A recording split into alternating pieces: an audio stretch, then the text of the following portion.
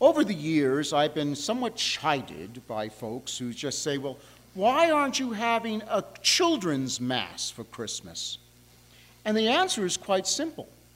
Christmas is not for children.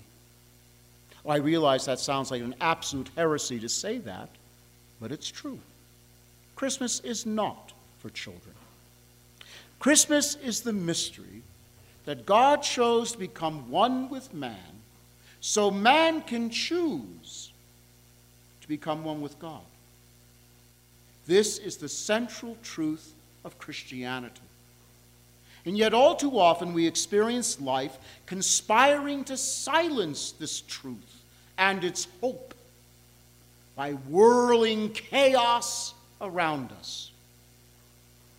Our political elite have consistently lied to us, whatever our particular party may be. And they have lied at so many levels, assuming that they know better than we what is in our best interests. Our judges, created out of nothing other than their own personal biases, constitutional rights, enshrined as law that violate the dignity of human life, the dignity of marriage, and the dignity of family. Political correctness is valued more than truth, even at the risk of exposing us to great harm. Add to these the everyday struggles so many of us are having, say, with the economy and to make ends meet, struggles with health, coping with the loss of a loved one. Life at times can just be overwhelming. And the good news of the mystery of Christmas is almost drowned out. It is no wonder, then, that so many of these so-called Christmas programs in the media go out of their way to avoid the spiritual dimension of this holy night. Rarely is the word Jesus ever heard. Instead, Christmas is portrayed as some sort of magical time of elves and jolly Santas that twinkle their nose and make things happen, and an excursion for all ages into a fantasy world that offers, admittedly, a temporary reprieve from the darkness. But it never lasts. It can't. The contemporary realities of the world we live in, the struggles we have, return, and often with a vengeance. And they seem irreconcilable with faith in the Son of God who came into the world as one of us. But are they irreconcilable with faith? Consider what the gospel texts for Christmas tell us. At the 5 o'clock Mass, we used the gospel from Matthew, the genealogy of Jesus. The place was packed. By the way, people can sleep while standing up. I loved watching that glazed look on their faces. I can tell, I can actually tell they actually think, oh, dear God, please don't read the full-length one. Don't read, read the short one. Read the short version. I just love the long one. Now, the names mean little or nothing to us. Maybe to biblical scholars they mean a great deal. But the point of the genealogy is to show that our God chose to work within the tangled web of human sin, arrogance, and evil, by showing that in Jesus' family tree, there were some people who did some really horrible, sinful, perverted things that impacted the lives of many. Jesus had some real wackos in his family tree.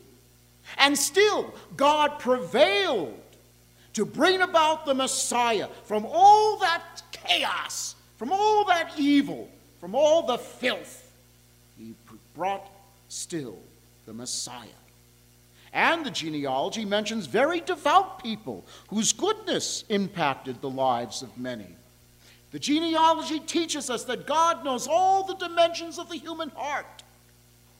That even now, tonight, God is taking a risk with you and a risk with me, whether we will choose to work with him or work against him. You see, freedom is man's greatest blessing, but it is also our greatest burden. Just as God chose to deliberately enter into all the depravity of human history, not from outside human history, but from within, by becoming one with us in history, so too even now, he is reaching out to every human being, desiring each of us to respond to the grace he offers to work with him and unleash goodness in the world. Light in the darkness, hope in despair. And each day we're asked, will we grace the graces that grace us? Or will we disgrace the graces that grace us? Tonight's Mass uses the account of Jesus' birth from Luke's Gospel. We're told that Joseph and Mary had to go from Nazareth to Bethlehem in order to register for a census that was imposed by Caesar Augustus. It was a journey of 70 miles, and Mary was in the very last month of her pregnancy. Now, I'm going to direct a question to all the women in the congregation who've had children. If you are 9 months pregnant and about to deliver, do you want to be in the back of a donkey for 70 miles? One cannot help but be struck by the fact that God did not give Mary and Joseph a break. Mary, who consented of her own free will, despite all the risks, to carry within her the Son of God, and Joseph, who consented of his own free will to the overwhelming prospect of being the stepfather of the Messiah, were not spared the trials and hardships of the journey, nor given even decent lodging when they arrived at Bethlehem. But this tells us something about God. He entrusted himself, in the person of his Son, into the care of this married couple, despite their low social and economic status. God was going to accept the consequences of the decisions they would make as they coped with all the uncertainties of life in their time. God trusted that they would do the best they knew how. And God has the same profound trust and confidence in every man and woman united in marriage, no matter what their circumstances are. For the Mass of Christmas Day, the Church uses the first chapter of John's Gospel. It speaks of a hope that no federal or state government, no Congress or state legislature, no Supreme Court, nor any set of historical circumstances can alter. The Word became flesh and made his dwelling among us. Divine love entered into the emptiness of the human spirit that had become bankrupt by relying on itself. Divine light penetrated the darkness of a world that had turned completely inward onto itself. Divine truth grasped history and history's end, and no amount of political correctness, no laws designed to silence truth can ultimately prevail. The victory over evil, over sin, over the perversions of our fallen nature, they belong to God and to those who trust in him. And those who reject God and insist on imposing their darkness on us are doomed to failure. Christmas is the mystery that God chose to become one with man, so man could choose to become one with him.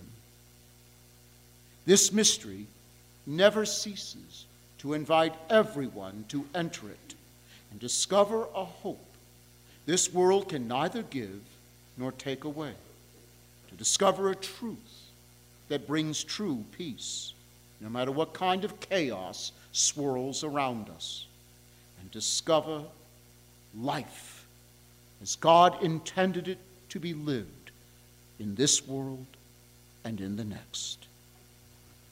That is what the mystery of Christmas offers.